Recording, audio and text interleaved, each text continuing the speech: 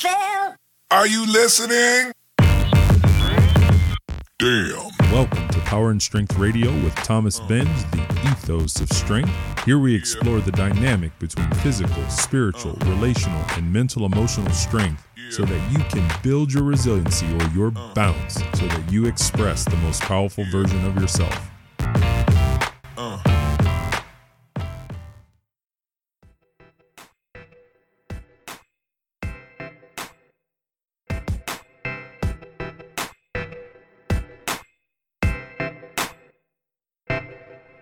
In this episode, we have a conversation with Curtis Tucker. Curtis is an author and the lead teaching pastor of an amazing church in Central Oregon. During this conversation, we dive into the connection between spiritual growth and identity and how embracing change and knowing your worth is critical to personal development as well as our relationships with others. The conversation ends with some amazing insights on how all of life is God's gift, and by seeing everything is connected, we engage in a more vibrant manner. This is truly strength for the soul.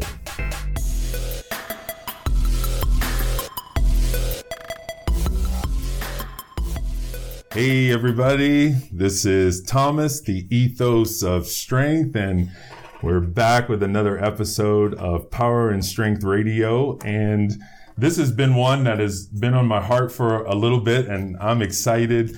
It's kind of interesting, you know people and you've shared in relationships with them and you've done some things with them and you just want to share them with the world. And I have that awesome honor today to sit down with a very good friend of mine. We're going to be talking with Curtis Tucker, who is the pastor of Redmond Community Church. And I get the honor of serving with him in that body. And this guy is absolutely amazing. He's been the pastor here for over 20 plus years. He's got 30 years in ministry, plus a lot of other neat things that he's done in his life. He's written 2 books, and I'm sure we'll talk a little bit about his book writing experience and what led him to that.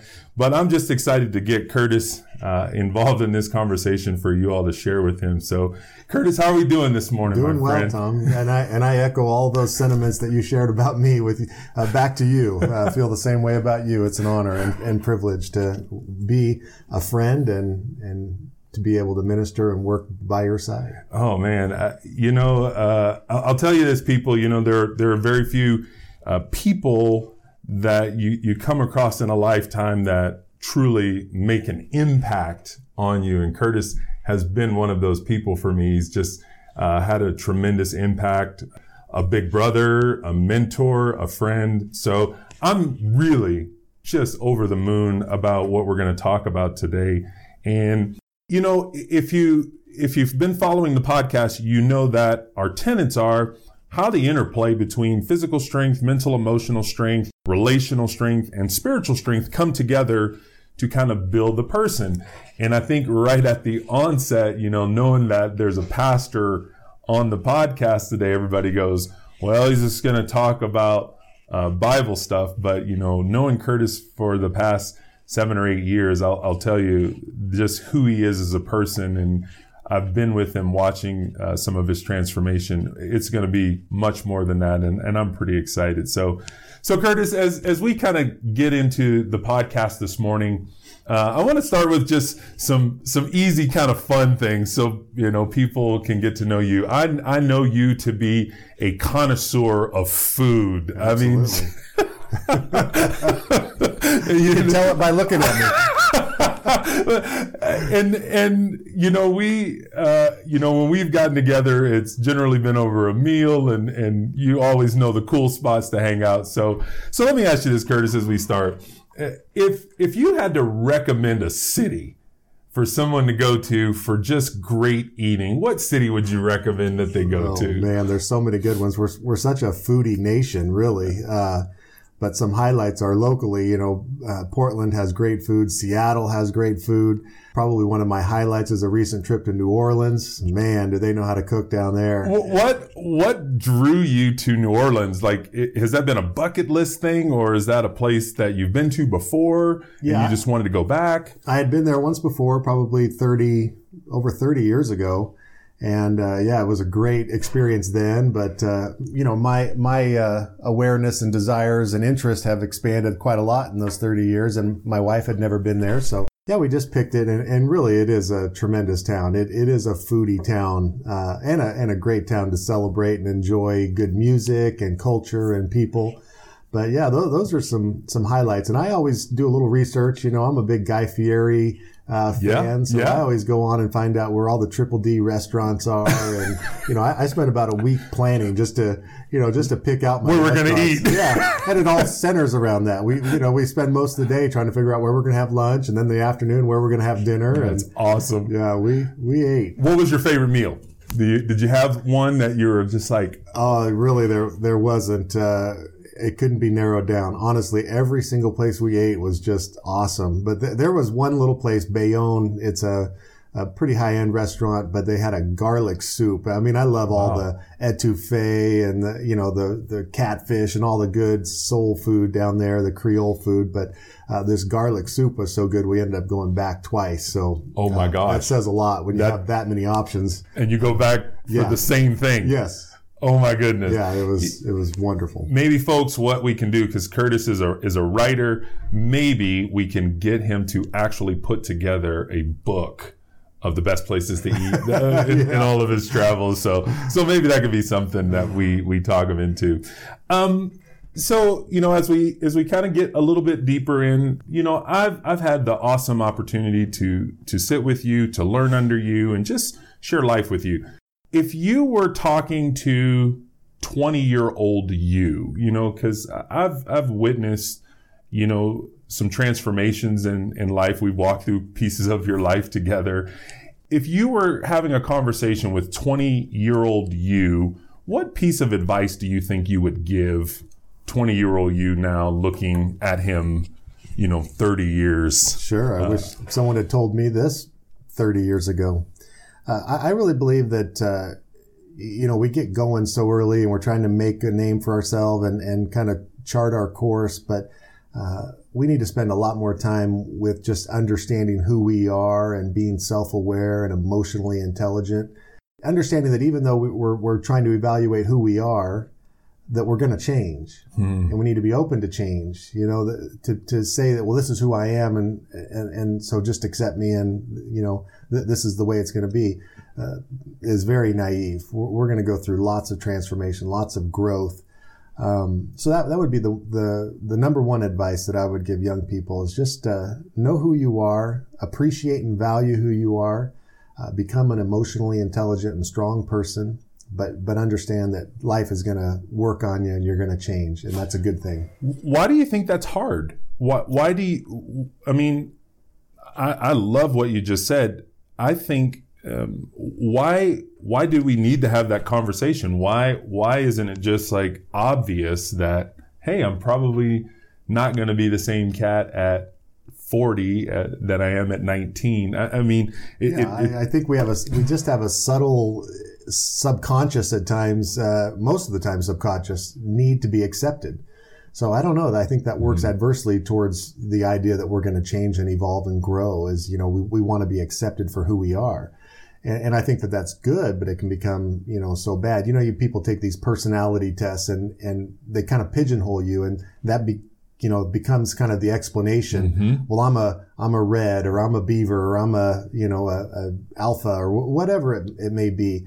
But we change and we soften and we grow. And I think that should be embraced. It's kind of a 2-track system. Be confident in who you are and know that you are valuable as a unique individual. But understand that as an individual, you're going to change and grow through time. That just trust your process, and that process is going to look different depending on how life absolutely acts on you. And if we're not intentional about it or aware of it, we kind of are like an amoeba. We kind of just glob on to, and we don't really understand what drives us. We might be driven by something that is not going to have a positive effect on us. We're motivated for wrong things, and we need to become clear on those things. I was motivated for the wrong things for many years of my life in business, trying to disprove someone in my life who shared a perspective to me that, someone who was supposed to be a meaningful person to me. And I didn't find out for years later that that's what was driving me to success. And that's just no way to live. So you gotta, fly at 30,000 feet and understand who you are and where you want to go. And that's the other thing I would tell a 20-year-old or a young person: find out who you want to be, where you want to be, and just reverse engineer it. Start to work backwards and say, well, these are some things that I need to do. If I want to be an emotionally intelligent person, these are some of the conversations I need to have. These are the kind of relationships I need to have. These are maybe some areas of personal development and reading, whatever it may be, or success or whatever it may be. Figure out where you want to go. You're a choice maker. You got that power. So that's within your wheelhouse. Reverse engineer it and start to understand what you can do little by little to get there. You said some amazing things, and just knowing a little bit about you. I mean, I say a little bit. At what point did you kind of go, hey, I think I'm being driven by a system that's not helping me? Was there a defining moment? Because you mentioned, hey, in business, I was kind of moving this way, and for the last 30 years, you've been in ministry.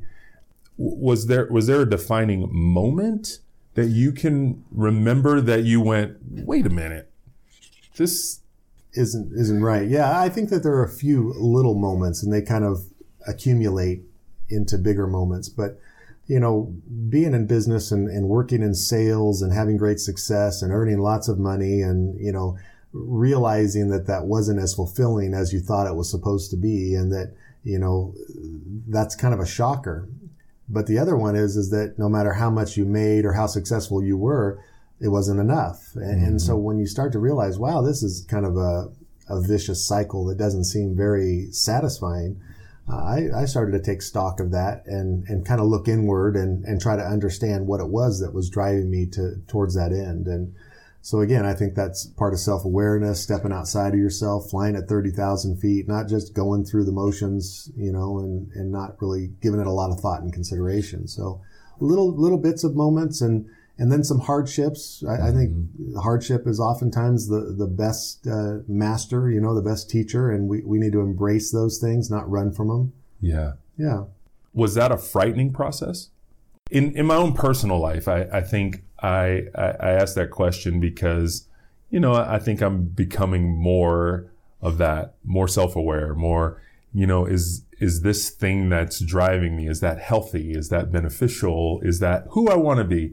And if I'm honest, sometimes, looking inward like that and then letting go of this system that has maybe served you, that has protected you, it can be hard to look at it and go, that's not really doing me any good anymore, but it has protected me, and it's gotten me to this place. It's what we call behavioral looping. It's like, that hasn't killed me yet.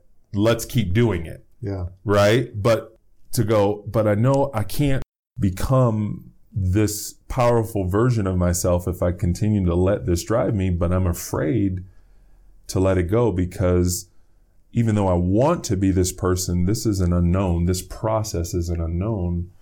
This I do know. Did you experience any of that? Did you find yourself kind of going, man, No, I don't recall the sense of that being something that brought about a fear or apprehension. Self-discovery has always been pretty enlightening and enjoyable for me. That's awesome. There are times when it's not, when it's in moments of hardship where maybe someone else that you care about or close to are pointing out something in you that you see as an obvious weakness or flaw. Those are more difficult times emotionally and mentally and spiritually and even physically. Yes. But overall, the general process of becoming the best version of myself has always been something that I embraced pretty readily. And enjoyed it. Yes, sir. Yeah. Oh man, that's so good. So you said you had business and you were really successful in business, and then almost I would say if we put it on on a spectrum, probably maybe at the opposite end of the spectrum, you go to ministry. Why ministry? What led you to kind of say, hey, this business thing, although I'm having some success by the world standard, maybe. Yeah. I'm now going to move this way. And that was really a wonderfully orchestrated series of events in my life. I was young. I was successful. I had been pursued by a management consulting firm that sprung off of one of the big ones, and they were kind of building their central region, and they hired me. And it was one of those jobs that I was apprehensive to accept because I was underqualified in my mind. But they pursued me for about a year, and I finally accepted the job. And the job, I mean, if I had to write the script for myself, this was the job, to travel, to have great, base salary income with earning, potential in sales that was incredible. Mm-hmm. But the more I got involved in ministry and the more I got, as just a volunteer, there was actually one event that was kind of the pivotal event. I was on a plane coming back from a sales meeting in Houston, Texas. And I was sitting next to a colleague of mine who was a consultant, and he opened up his briefcase on the airplane and was reading articles and trade journals on business reengineering. And I opened up my briefcase, and all I had in it was my Greek text and Greek flashcards that I was in the process of learning the Greek language to better understand the Bible. And it was very just kind of telling to me that, man, my energy and my excitement and my enthusiasm is not for this job. And maybe this is the time to explore that as a possibility. I could always come back to sales. I could always, I don't feel like I was burning the bridge behind me or anything. So on that plane ride, I decided that I was going to make the leap and transition from business to ministry. What was your support structure like? Did people go... people around you, did they go, oh my gosh, what are you thinking? Or that brought a variety of responses. The people that were involved in that part of my life of, seeing me volunteer and spending time with me and seeing me function in those capacities of ministry were very supportive. In fact, they had encouraged it prior to that decision. And I had always put it off thinking, well, I'll just continue in business, be successful, and I could retire early and do it then. So they were very supportive. On the other side of that fence was all the people that I worked with, where I had a New York Jewish boss who, success was everything to him. And the idea that I would leave, what was easily a 6-figure salary to go to do something that ultimately probably would never broach those numbers, he couldn't understand it. In fact, he wrote me a letter of recommendation to the seminary and basically said that to the president emeritus at the time. So the responses were quite different. Oh, wow. So now you're in ministry and you've been doing this for a few years. Yeah, a few years. Just shy of 30. You've been doing this for a few years. What has been the most surprising thing to you in your ministry journey? If that's a fair and honest question, has there been something that's just like, wow, over 30 years? I think that's an easy answer for me when I saw this question that you shared with me, and I thought back to it, especially in religious circles, and maybe this goes across the board in other avenues of life, but within religious circles, certainty is equated with maturity. And I think that that's drilled into you very early on in this process of becoming prepared for functioning in a professional role in ministry. And what I've been most surprised about and enjoyed is that all the things that I thought I was so certain about and clung to so tightly have changed over time. Wow. Yeah. And that's been probably, and the other side of that surprise is another surprise that has actually been probably one of the most enjoyable parts of the journey is just the idea that, wow, I clung so tightly to these and defended them so ardently, but now I see this differently. And so that's been a good surprise. So now you as a leader, and I would say in your role, working alongside of you these past 3 years, I mean, you are a leader. And I think everybody that comes into church probably has a certain amount of certainty themselves when they come in. And that's just kind of what we do and where we exist. How has, as you've evolved, letting go of some of this certainty, how has that, or has it challenged you in working with people are you really sure about that? I mean, are you going to, and how have you embraced that? Because I think, as the kind of the captain of the ship, everybody jumps on and we think, hey, we're going in this direction. And then you go, we may need to chart a new course because X, Y, Z. Yeah. And how do you work with that? Well, that's a very dynamic question. It is. And there's a lot of little pieces to that. I think that early on, it might have been a little bit more of my way or the highway. Mm-hmm. And I think that changes, especially when you work in a volunteer organization. It's a little bit different than having people under your employ that Yes. you basically say, hey, you go here and we're doing this, and that's the end of it. So that really does affect you over time, and I guess facilitate you to learn a little bit differently how to proceed forward with certain things like that. So, I may have an idea that I believe is right, but I've learned that I can share that and try to influence, but sometimes people aren't ready for that. And Mm-hmm. okay, if we don't do that or we don't go that direction right now, that's okay.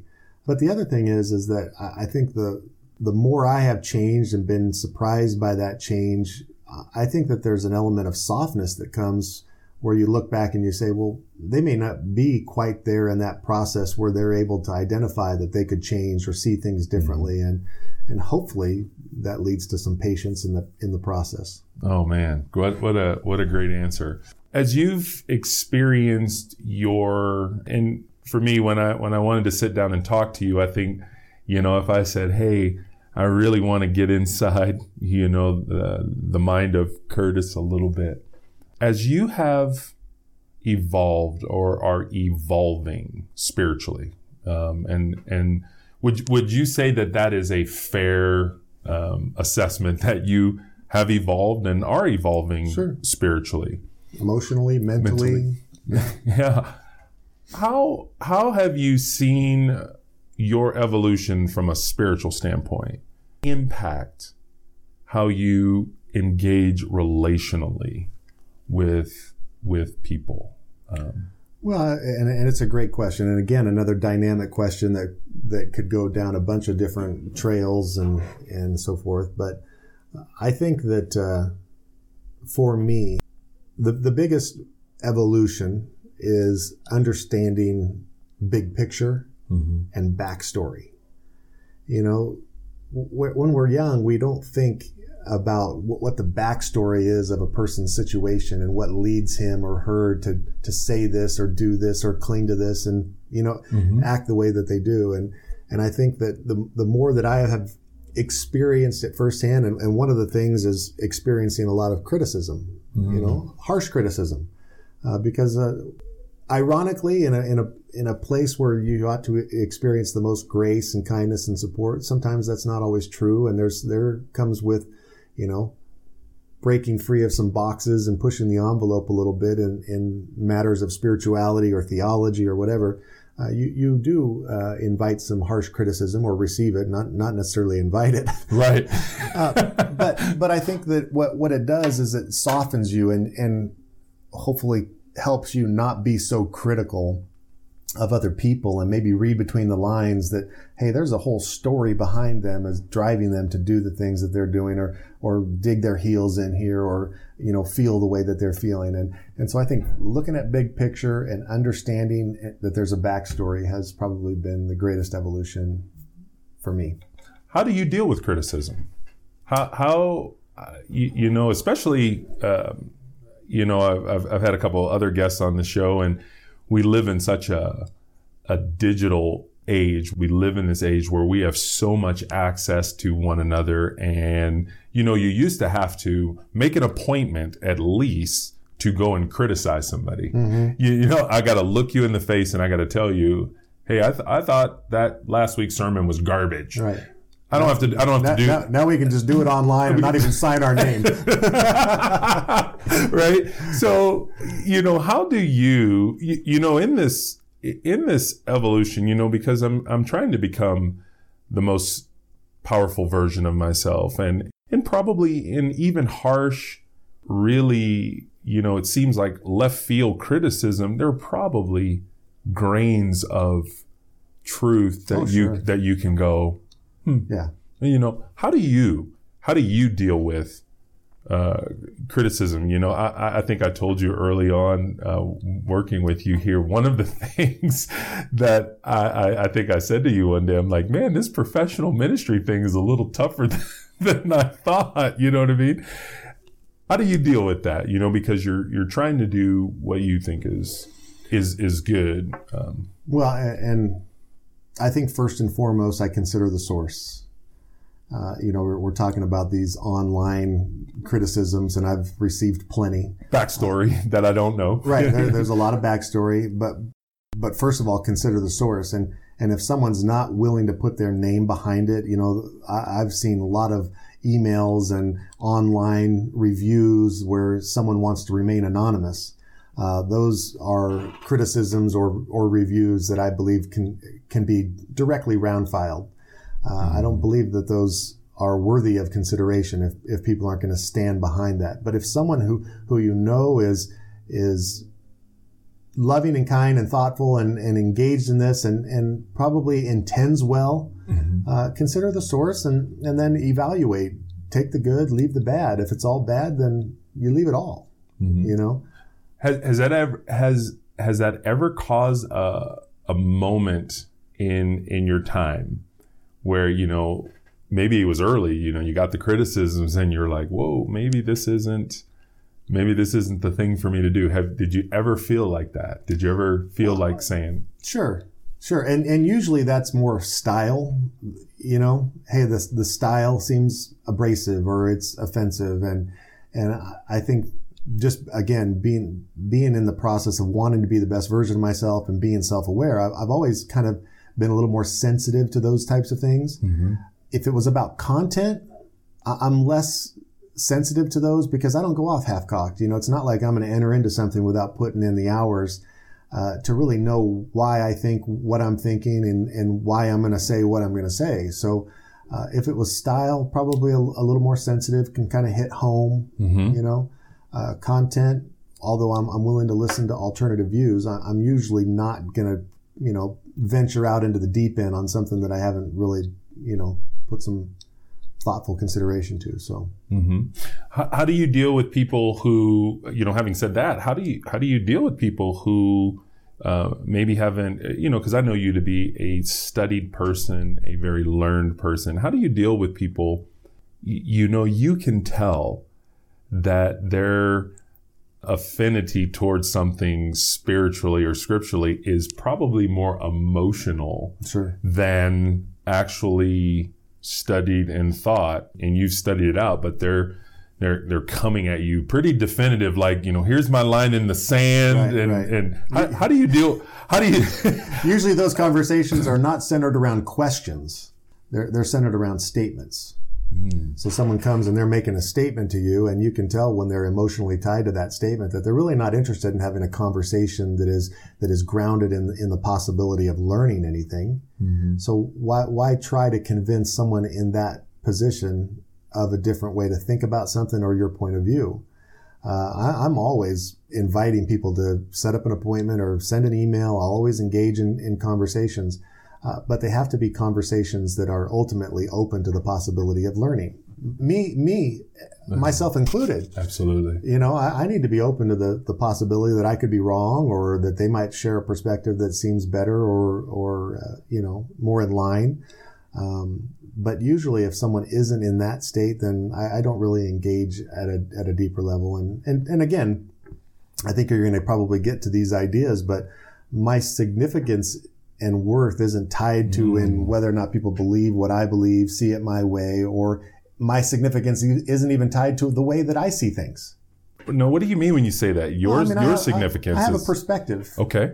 But I've known that many perspectives over time change. But if my significance and worth is tied to my perspective on any given thing, emotional well-being, a principle of theology, whatever it may be, that is the way I think at this time. But I could change. So if my worth is tied to those things, those tenets, those ideas, man, my worth is going to be on a roller coaster with my ideas. And that's not a ride I'm interested in. Oh man. As you were talking a little bit earlier, I think one of the most amazing things about, the time that I've known you, we've had some debates, scripturally, we've had some debates and I remember distinct times when I've said something and you went, I'm gonna have to go and think on that one. You know what I mean? Like, we'd been going and you're like, no, Tom, I believe this, I believe this, I believe this. And then I'll say something and you'll go, I never consider that. I'll have to go think on that. And I have always appreciated that about you. So even, watching some of your evolutions and how you've dealt with some of the things that we've gone, we certainly know this and watch how you've moved through it. I know I've always been encouraged because I know Curtis is not doing this just kind of flying by the seat of his pants. He's thought about it. He's rethought about it. He's talked to people. He's rethought about it. And so when you've gotten to a place where you said, hey, this is what I believe now, I know that you've put in the work. And in light of better, more information, you will go, okay, I may change my thoughts on those things. And, Sure. and that's always been... And that's a journey to be embraced. I think this idea that certainty of anything, whether or not it's your training methods or, your career or, an ideological thing or a theological thing, whatever it may be. I just think certainty isn't an enjoyable place to live. We tend to become superior to other people and self-righteous and kind of stuck in our positions, and we're missing the opportunity to really hear how other people think and experience life and learn from them and grow and change and evolve. And that's really been probably the most enjoyable aspect of life for me in the last 10, 15 years, is just saying, wow, I can actually hear what people are saying, understand it, and enjoy the process, admit that I'm wrong. Well, I wouldn't have done that early on in life, ever. What's been your greatest joy in this journey? I mean, I've heard some things that you've just said have been enjoyable. What do you think has been your greatest joy in this 30-year ministry journey? And that's probably hard because there's probably been so many joys. But is there... I would say in anything that you invest your time, energy, and effort and life into, the joy is seeing it received and appreciated. Just those little moments, I think I've kept every kind card that anyone has ever sent to me over the years. And not that I go back and read them, but I open that drawer and it's just packed full. And I think, okay, that's why I do it. The benefit that you're bringing someone, it's not whether or not this person doesn't agree and doesn't accept it and wants to leave, but there are plenty who are benefiting from it. No, that's the greatest joy. So that I think that's something that's a nugget for all of us to take. I know that many times in my life, I miss or I don't appreciate fully those moments of impact when somebody says, hey, exactly, what you've done has touched my life, because I'm concentrating on this criticism, right, or I'm concentrating on this. Well, we want to make everybody happy on this lack, on this lack thing over here. Yeah. So, how do you deal with disappointment? How do you personally? And I I've asked a couple other guests this, and I've gotten some real neat perspectives, and you being what I consider a thought leader, a spiritual leader, someone who, in our conversations, I say you're probably one of the most emotionally resilient people that I know. How do you deal with disappointment? When you encounter something that's disappointment, I know that, we all experience things in our lives that don't work out the way Sure. that we want them to, or we hope that they do. And how do you deal with disappointment? Well, I wish that I could say that I always deal with disappointment well, but I don't. There are some things that catch you off guard or catch you by surprise and hit you deep. And those are things you have to work through. I think most importantly, though, that we are reminded continually that none of our sense of significance and value as a human being is tied to what we do and don't do, what happens, what works out, what doesn't. And I think if we can come back to that continually, whether good, bad, or indifferent, that's not where I have my sense of value. So I'm able to work through disappointment without being devastated by it. And I think that that's important. And understand that we control our progress.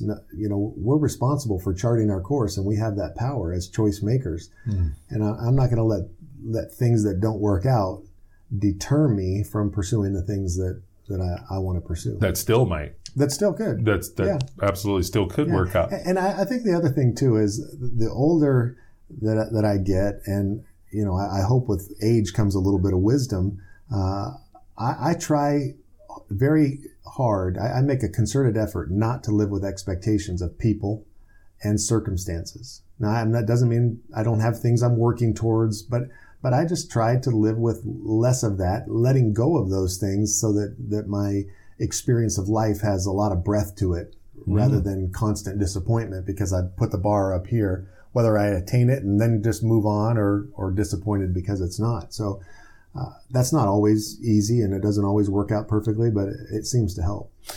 You've touched on it a couple times, and I just want to, you touched on kind of the intrinsic value of people. And would you say that one of the things that we could do to have more relational kind of balance or resiliency in our life is to kind of maybe start with the perspective that each of us is significant because we are image bearers and created that way. Would you say that? I think that that's important, and maybe it sounds a little bit cliche. We're human beings, not human doings, so what we do is important and it matters because everything matters, but that doesn't matter in the sense of defining me or estimating my value and significance. I have to understand that's rooted somewhere else deeper in our common humanity. I believe that's true for all human beings. So yeah, I think that that's an important element no matter who you are and what you're doing. Oh man, that's such good stuff. You've written 2 books, and you're just an amazing writer, probably, and not to pump you up, probably one of the most gifted communicators that I've ever had the pleasure and honor to be around. What was kind of the impetus for writing your 2 books? Well, thankfully, I had a couple of people that I had always had numerous people throughout the years say, "Hey, I'd really appreciate if you could just write that down, even if it's just for our use." But then I had some very dear friends, David and Sarah Van Diest, and they just bugged me for years. Put this in a book. And I was always very reluctant because, people think, well, yeah, you speak well, so you're going to write well. Well, that's not always true. And learning to write well was a challenge for me. Wow. And so I was actually resistant to the idea for many years. But the thing that motivates me is I'm not interested in writing a book so I can see my name in publication or whatever. I wanted to, if I was going to write something, I was going to write something because it hadn't been said or hadn't been said in a way that I think could really, hit home for people. And so there was a particular insight into the Bible that I thought really kind of resolved a lot of the tensions that existed in Western Christianity. And I really thought that was a perspective that could be shared and written in a way that was for the average reader, not a scholar, and so that was really my goal in writing the first one. That was Majestic Destiny. And then the second was just maybe, and this might sound funny, but it was motivated out of just a little bit of irritation. You know, that there are so many beliefs and doctrines and dogmas that we hold on to so tightly that really, I think, reflect God in a very bad light. And just the more that I studied and the more I searched these things out and considered them, I realized that we were really far off on some of these things. And the beliefs that we had were actually having a very adverse effect on human beings. People who were following Jesus and people who were disenfranchised and saying, hey, I don't want any more to do with this. So it was kind of motivated out of that irritation. It's like, there's a better way to think about these things and a better way to think about God that will bring us a lot more freedom from what I saw as causing us shame. That if God was this kind of God, then what does that say about me? And it's not good. You know, so that was really what motivated me for that. And we're going to include in the show notes, where we can possibly get those two books. His first book, Majestic Destiny, and the second book, I just, knowing Curtis, I just love the title, especially when he came out with it. It's Damn Shame, and I just love that title, and I'll tell you, Majestic Destiny, I loved. And I have been with you a little bit throughout this evolution and looking in Scripture just differently and understanding it.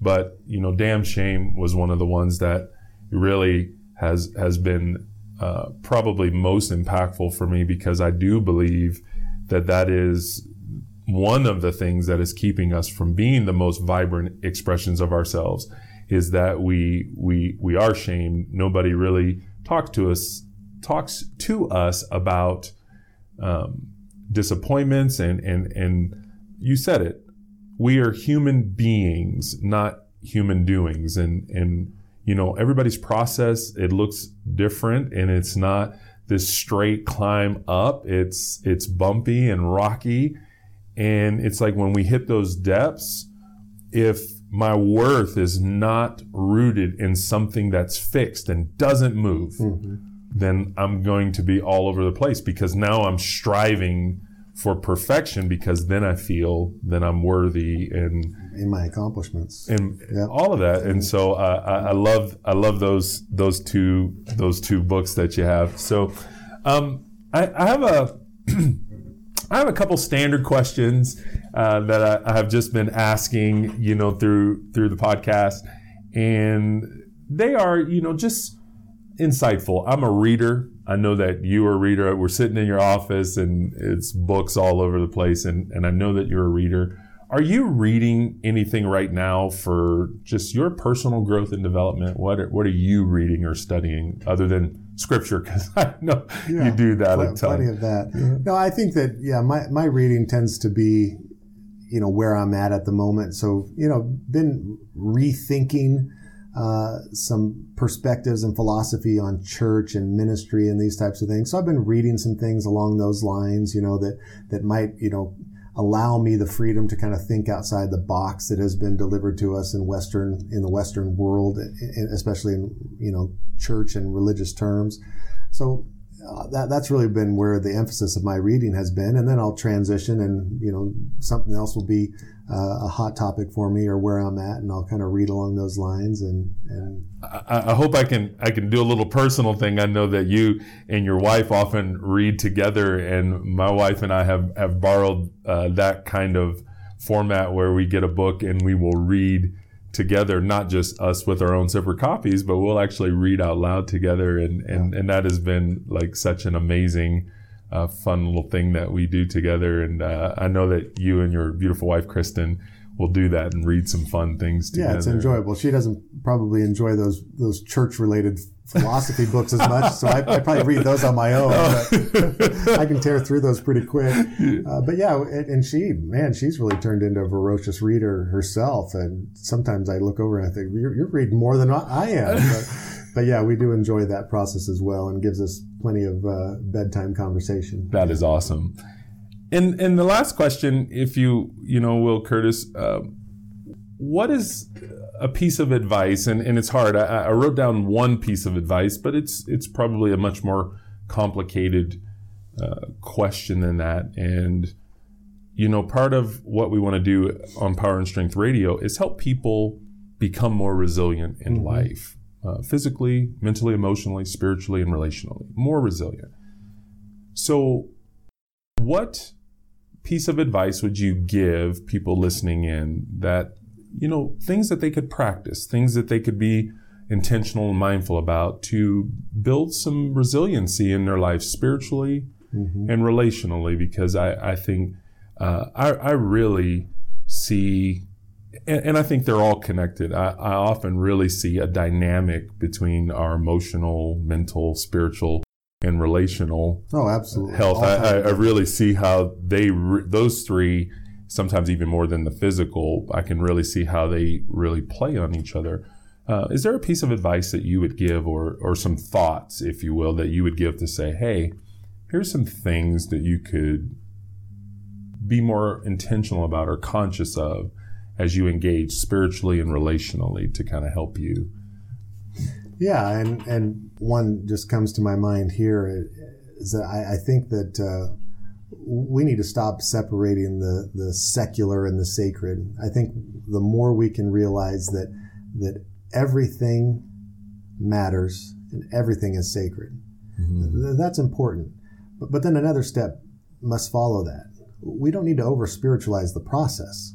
Life is sacred and spiritual in and of itself, and for everybody, it's going to look a little bit different, no matter what their upbringing is or what names they're throwing around in that process. But I really think that it's important for us to live out that sense of spirituality, doing our best and devoted and giving our energy and efforts towards that, and then go do what we want. There's the passage in the Psalms that says that we're to dwell in the land and cultivate faithfulness, delight ourselves in God, and He will give us the desires of our heart. I think what we're trying to do is over-spiritualize our desires, when in the reality is we just need to be spiritual beings and know that if we're really putting our energy and effort and time in being a good spiritual being, the things that we desire are good things. And God will give us those things, because we're engaged in that process, not because we're sitting back and waiting for Him to drop them in our lap. We control our own destinies, basically, and so I think not over-spiritualizing the process is important. I think something, for me that I felt like I got triggered onto early in life, but didn't really learn until later, is that it's okay not to be deep and profound all the time. And now this is coming from someone who's involved in, deeper issues and spiritual matters and so forth. But it's okay just to be simple and even shallow at times and not know all the answers. Wow. And I brought this little blurb that I'm going to read. It's from My Utmost for His Highest by Oswald Chambers. Great. And I read this probably, it had to be 25 years ago at least. And I've always remembered it. It says, we sometimes refuse to be shallow, not out of our deep devotion to God, but because we wish to impress other people with the fact that we are not shallow. This is a sure sign of spiritual pride. We must be careful, for this is how contempt for others is produced in our lives, and it causes us to be a walking rebuke to other people because they are more shallow than we are. Beware of posing as a profound person. God became a baby. To be shallow is not a sign of being sinful, nor is shallowness an indication that there is no depth to your life at all. The ocean has a shore. And that's just always stuck with me. And so we're always trying to be the expert and have, because again, we're receiving value from how people respond and receive what we have to say and what we stand for. And I just think that there's something freeing in just saying, man, I'm not sure I know. I don't have it all figured out. I'm trying my best. And even in what we do know, if we understand that we could be wrong, there's an element of freedom to that. Wow. But I also believe too that the best thing that I've learned is that spirituality, I believe Jesus is the best representation of all that is true about God. Not the version of Jesus that has been, sent out there by many people in the Western world, but the Jesus who he truly is. He came to free us so that we could live the fullest, best version of ourselves as flourishing human beings. Man, pursuing God and pursuing intimacy in your spiritual pursuits and your spiritual journey, no matter where you are in that process or who it is that you're pursuing, I think it's all good. And ultimately is supposed to lead us to be freed so that we can be the best versions of ourselves. Curtis, we've had many conversations very similar. What I'm so over the moon about is that now this is a conversation that gets shared broader, because I believe what you've shared today is ultimately what we're after here on Power and Strength Radio, and it's that people become the most powerful, vibrant expressions of themselves. And I think that as each of us becomes liberated in that way, it gives permission to everyone around us to do the same. Absolutely. Man, thank you for my pleasure. Thank you for giving me some of this morning with you, and it touches my heart. Where can people connect with you if they want to know more about, like, somebody listening in says, man, I really dig what this guy is saying. Where can we connect with you a little bit better? Well, I'm not as high tech as most people, but I do have a Facebook page and I do have an author page, curtishtucker.com, and people can email me or call me directly through the church, and I'm happy to do that as well. I mean, the books are available on Amazon if anybody's interested in reading the books, Kindle as well. So there are lots of different ways. Man, thank you, and you know that I love you, and I say this to everybody in strength and love to you, my friend. Right on. All right, brother. Thank you. Thank you. Are you listening? Damn.